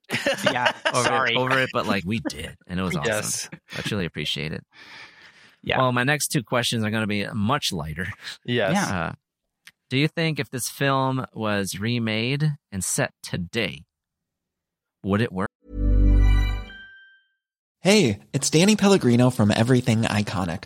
Ready to upgrade your style game without blowing your budget? Check out Quince. They've got all the good stuff, shirts and polos, activewear, and fine leather goods, all at 50 to 80% less than other high-end brands. And the best part? They're all about safe, ethical, and responsible manufacturing. Get that luxury vibe without the luxury price tag. Hit up quince.com/upgrade for free shipping and 365-day returns on your next order. That's quince.com/upgrade. Hi, I'm Daniel, founder of Pretty Litter. Did you know cats tend to hide symptoms of sickness and pain? I learned this the hard way after losing my cat, Gingy. So I created Pretty Litter, a health monitoring litter that helps detect early signs of illness by changing colors, saving you money and potentially your cat's life. Pretty Litter is veterinarian developed, and it's the easiest way to keep tabs on your fur baby's health right at home. Go to prettylitter.com and use code ACAST for 20% off your first order and a free cat toy. Terms and conditions apply. See site for details. Planning for your next trip? Elevate your travel style with Quince. Quince has all the jet-setting essentials you'll want for your next getaway, like European linen, premium luggage options, buttery soft Italian leather bags, and so much more. And is all priced at 50 to 80% less than similar brands. Plus, Quince only works with factories that use safe and ethical manufacturing practices. Pack your bags with high-quality essentials you'll be wearing for vacations to come with Quince. Go to quince.com/pack for free shipping and 365-day returns. I have thoughts. Dave, I don't know if you want me to go first or not. I'll go first. You seem to want to hold it close to the vest here. I think it could. I think if they remade it today, it was set today, I think it could, and I think it would be much more dark and depraved that everyone around him doesn't care. Because in today's age, mental health is a thing and people are aware of it and they want to help. So if it's set in the 2020s and nobody cares that this guy is losing his mind and either murdering a bunch of people or delusionally fantasizing about murdering a bunch of people, I think it would be a much darker movie, and it would kind of have to not be a satire. I think it would have to be a commentary on people and their attitudes toward mental illness. That's interesting, because I do feel similar. I think that's an interesting take, Dave, because I do feel similarly. I think it can be remade and set in today, because I took a different perspective on this. Mm-hmm. I took the kind of power dynamic and like wealth disparity thing into play, because, you know, today we it's less so from like the early 2000s, but today more so. Mm-hmm. And similarly to the 80s, there's like a wild wealth disparity in the country. And there's a lot of narratives that have been coming out that address these things. Yeah. And I think you can dive into it even more. I think but my thing though, I think while you could remake this today and I think it could work, I think it might come off a little on the nose for today's audiences, because of it's more directly relating to our times. And there's already stuff like White Lotus and things like that, that dive into this topics. But more recently, the Brandon Cronenberg film Infinity Pool feels like the updated version of this in a way. It's two different kind of stories, but I love it and I highly recommend it. But it also talks and discusses like mental health, wealth disparity, and the depravity of the ultra wealthy and their ability to just get away with things. I highly recommend it. And a lot of those themes cross over from this film to that. And in Infinity Pool is there's satire, but it's really fucking dark. It is very, very dark. But I think it could work based off of that. But with a concern that it might be a little on the nose depending on how it's handled. You know, I was going to pass on Infinity Pool. I mean, the trailer looked pretty good when I saw it, but I was like, but the way you paint it now is like a spiritual successor or a remake of like everything that we talked about with this movie. It's like, oh, well, obviously I want to watch that. And I noticed a trend recently. I mean, this is kind of nothing new, but it kind of seems more apparent. There's a lot of media, White Lotus, Infinity Pool, The Menu, Triangle of Sadness, where it's like they're taking pot shots at the affluence. You know, it's kind of deserved. But like, it's kind of like revealing. It's like, oh, you think you're tough shit, but not really. You guys are all clowns essentially. And like, I feel like this would be apt for a remake right now, because like that also dives into that to some degree, where it's like whoever owns the right to American Psycho, I can easily see them like, okay, Peacock original, American Psycho. Yes, absolutely. Yes. This is one of those films though that I hope they don't remake, because I think this is a very it's gonna happen. I know, man. I hope not, but it's gonna happen eventually. But it's such a singular vision. I think it's done so well. It's like when Gus Van Sant did like a a Psycho remake. I know he did like a shot for shot thing, but it sucks. Like, I'm sorry. He did it on purpose. He sabotaged it on purpose. It's just like, dang, dude. So I don't know. I would feel feel a shot for shot remake. He sabotaged it on purpose. It's like, don't you I'm going to prove to you. But anyways, go on. No, I know but I don't think it didn't work. Like, that didn't work for me. It's been a long time since I've seen it, but I think something like this I would be nervous that it would cheapen the legacy of this original. I don't know. I would probably see it though. I'm not gonna lie. You totally would. I think because like when I was watching this, I didn't know. I like Googled mid movie. I tend to do this. It's like, okay, well, what's going on with this? Because I thought it was set in the year 2000. Because in the establishing shot, I was like, is that the World Trade Center? Mm-hmm. And it's in the background. I was like, okay, like, wow, this is such an interesting movie. Came out in 2000, right before 9/11. Mm-hmm. And then during the nightclub scenes, I would hear like New Order, and other 80s music. I'm like, hold up. There's no way they're playing this type of music in 2000.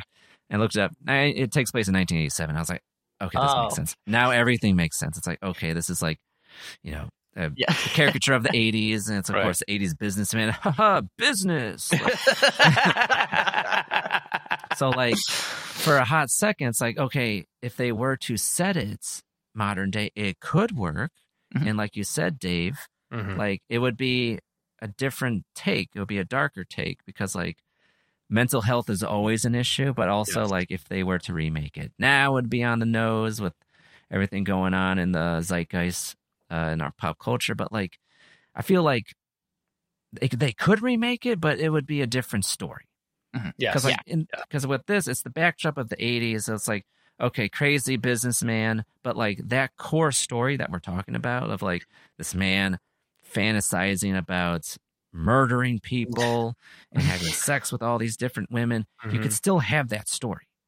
Yeah, but like you can set it in whatever area you could set it in, but like it's perfectly apt for like the 1980s, No, for sure. Yeah, and making it a period piece as well, even in the 2000s, gives you a little bit of that disconnection yourself, a little like hands-off approach. Because like I was saying, my concerns of having it remade today would feel a little on the nose. I think this film subverts that even for the time by setting it in the excess of the 80s and stuff works best for this. But I think having it set, roughly 10 plus years before that it came out gives us a little bit of arm's length and a little bit of perspective to step back and view it as something outside of the realm of reality as well. So I think that it being a period piece helps. And I don't know, a remake today, again, it could be set in modern day, but I think having it be a period piece definitely helped it be perceived the way I think it was going for. It could be a period piece in the year 2000, because I know we all don't want to admit it. That was 23 years ago. It's a bigger time jump than 1987 when it came out in 2000. Stop it. Everything hurts. Oh no. So like we could set it in before the recession of 2008, after the 90s, like the I don't even know what to call it, the awesome period of Clinton where everything was fine, a balanced budget for the government. It's like we could set it in that prosperity time period. And if you really wanted to make it like thought-provoking, have like the ending be, say he works in the World Trade Center. Oh yeah. Oh, okay. Shit. Yeah. Oh okay. Shit. Okay, Armand. Right. Whoever has the rights to American Psycho, you can have that for free. You'll take credit. Just a little credit in the like Terminator. You know what I'm talking about. All right, can you say that again, but slowly, please? Oh my god. Okay. So, is this movie a prequel to Batman Begins?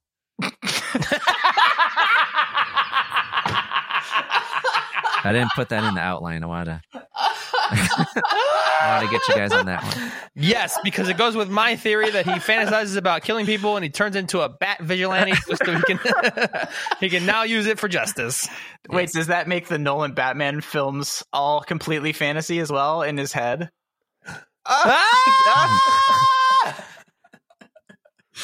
No, that's he moves real. to Chicago, and then it visualizes like I'm a vigilante, and it could happen. Oh God. Oh, I like that. I'm approaching the Nolan Batmans from that angle from now on. Thank you, Dave. It's actually You're Patrick welcome. Bateman. Hello, Mr. Bateman. Oh my God. That's why Heath Ledger's Joker says, "Take off the mask." You did take off the mask, Patrick. I feel a 2-hour plus long YouTube video coming our way. Oh Lord, here we go. That would be amazing. Okay, my final question: would you recommend American Psycho to a friend? Yes. Unequivocally, yes. He totally did, and I will continue to do so, regardless of your thoughts and feelings towards film in general. My mom recommended. Dave recommended. My dentist recommended. You got it, buddy. I have the film for you. No, for real, though, I do think people who enjoy film, whether it's horror or not, I think you can get something out of this just if you enjoy cinema. Yes. I think there's a lot out of this that you can find and parse through and find yourself thinking about for quite a long time. So yeah, it's a big recommend for me.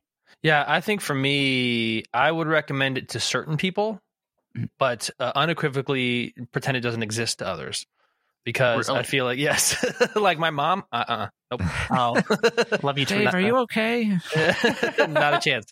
Because that shit, I recommended Everything Everywhere All at Once to her, and she got about 30 minutes in and turned it off. What? Yes. Did she turn it off when it said the end?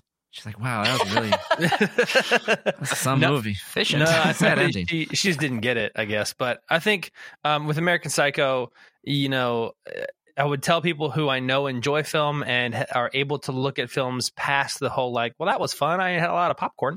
And the Marvel people. Yes. But also I'm a Marvel person. It's fine. So I don't think so. You just watched this and really enjoyed it. It's true. I'm able to see these movies. Granted, it takes twice for me to understand things, but it's fine. It's fine. All in good time. But I would say yes. Just also to some people who are willing to see movies that are not just like popcorn films, but are not specifically cinephiles, I would recommend it with a caveat of, hey, this is a satire. Mm-hmm. Okay. That's a good way to put it. Yeah. Because I was thinking okay, I would recommend this to some people, not like others, because it would just fly over their heads. Right. Be they would get to the end and be like, I don't get it. Yeah. But if you preface it, being like, this is a satire of the 1980s and also this type of individual in the 80s. Yep. Having this job. Yep. So having set it up, they would watch it and be like, oh, I get it. Yes. I get it. Yes. Yeah. That's the only reason I had any thoughts on this at all. Because you guys are like, oh yeah, it's a satire. I'm like, oh, okay, I'm going to make sure I pay attention this time. Well, I mean, it is interesting because I should do that more, actually, but I have this tendency to recommend really weird movies to people who are not prepared for them. Dave, looking at you, and they're like, "What the fuck, dude? What did you just make me watch?" And then we'll talk about it. They're like, "Oh, I get it. I wish I would have known that going in." But for which makes sense. But for me, I want to know as little as possible. I want to discover those things for myself. Not everybody's like that. It's true. People have things to do in their lives instead of just watching movies. Not me, apparently, but that's a good point, Dave. That is a very good point. Yeah. There are lessons to be learned, and just because the medium is a movie doesn't mean you can't take something away from it. Exactly. Agreed. Exactly. 100% agreed. Amen. Okay, I think we're at the end of the show. We talked at length about this movie. But sorry. Before we all... No, you don't apologize. This was amazing. But before we sign off, guys, do you guys have a podcast somewhere that people can listen to? Could you tell our listeners more about your show? Oh, it's funny you should ask. We do have a podcast, and we are called First Prize Films. We are on all major podcast listening platforms, including Apple Music, because even when I say all major podcast platforms, people still ask, Apple Music? Yes, we're on there. All of them. Yeah, we are about to start season 3. Or I don't know when this is going to come out, but yeah, season 3 is coming. And we also have social media stuff.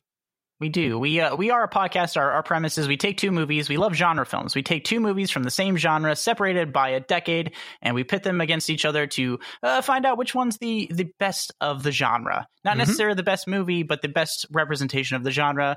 We're both wrong a lot. We both have terrible takes. It's true. You guys are going to be mad at us, but that's fine. We have a good time, have a few laughs, have a few jokes. But yes, you can check us out on all the podcast platforms. But we also stream on Twitch on Tuesdays, talking about more topical things and a bunch of random things and hanging out with people in the chat. So it's true. It's a good time. Yeah, that's the reason why I reached out to you guys originally. I was like, this is such an awesome premise, and I'm a sucker for competition stuff, especially when it comes to Battle of the Genres. It's oh, which one is better? And it's two that you wouldn't normally think to pit against each other. So it's very interesting, and absolutely love it. And you guys are always a fun time. So thank you. Well, thanks. Everyone should go and listen to your show, First Price Films podcast. Yes. Yeah. Thanks, Armand. Seriously, always have a good time hanging out with you and diving into these movies. Seriously, it's an honor to be here, and we're really happy we get to do it. Yeah, and thank you from my side, and I'm glad that I had actual constructive thoughts this time. So I changed your mind. Yeah, do the thing, guys. You always sell yourself short, Dave. You do, man. You're a smart cookie. You are. Not just a hat rack, guys. Well, thank you, guys. This was a blast, just like the last time. So I look forward to hearing more of you guys on your show, and maybe potentially in the future, maybe you guys can come back and we can hang out again. That'd be absolutely fun. We're gonna forcibly put you on our show, so be prepared for that. Oh, damn. Okay, I'll be ready. Okay, until next time, guys. It's been a lot of fun. Thank you, sir. Bye. That's it for this time on The Syndicate. We hope you enjoyed yourself. Keep the conversation going by adding us on Instagram and Letterboxd at Syndicate. Or join the Discord server, where you can catch Armand along other podcasters and listeners at syndicate.com/Discord. And until next time, stop that scroll and spend more time watching. Goodbye.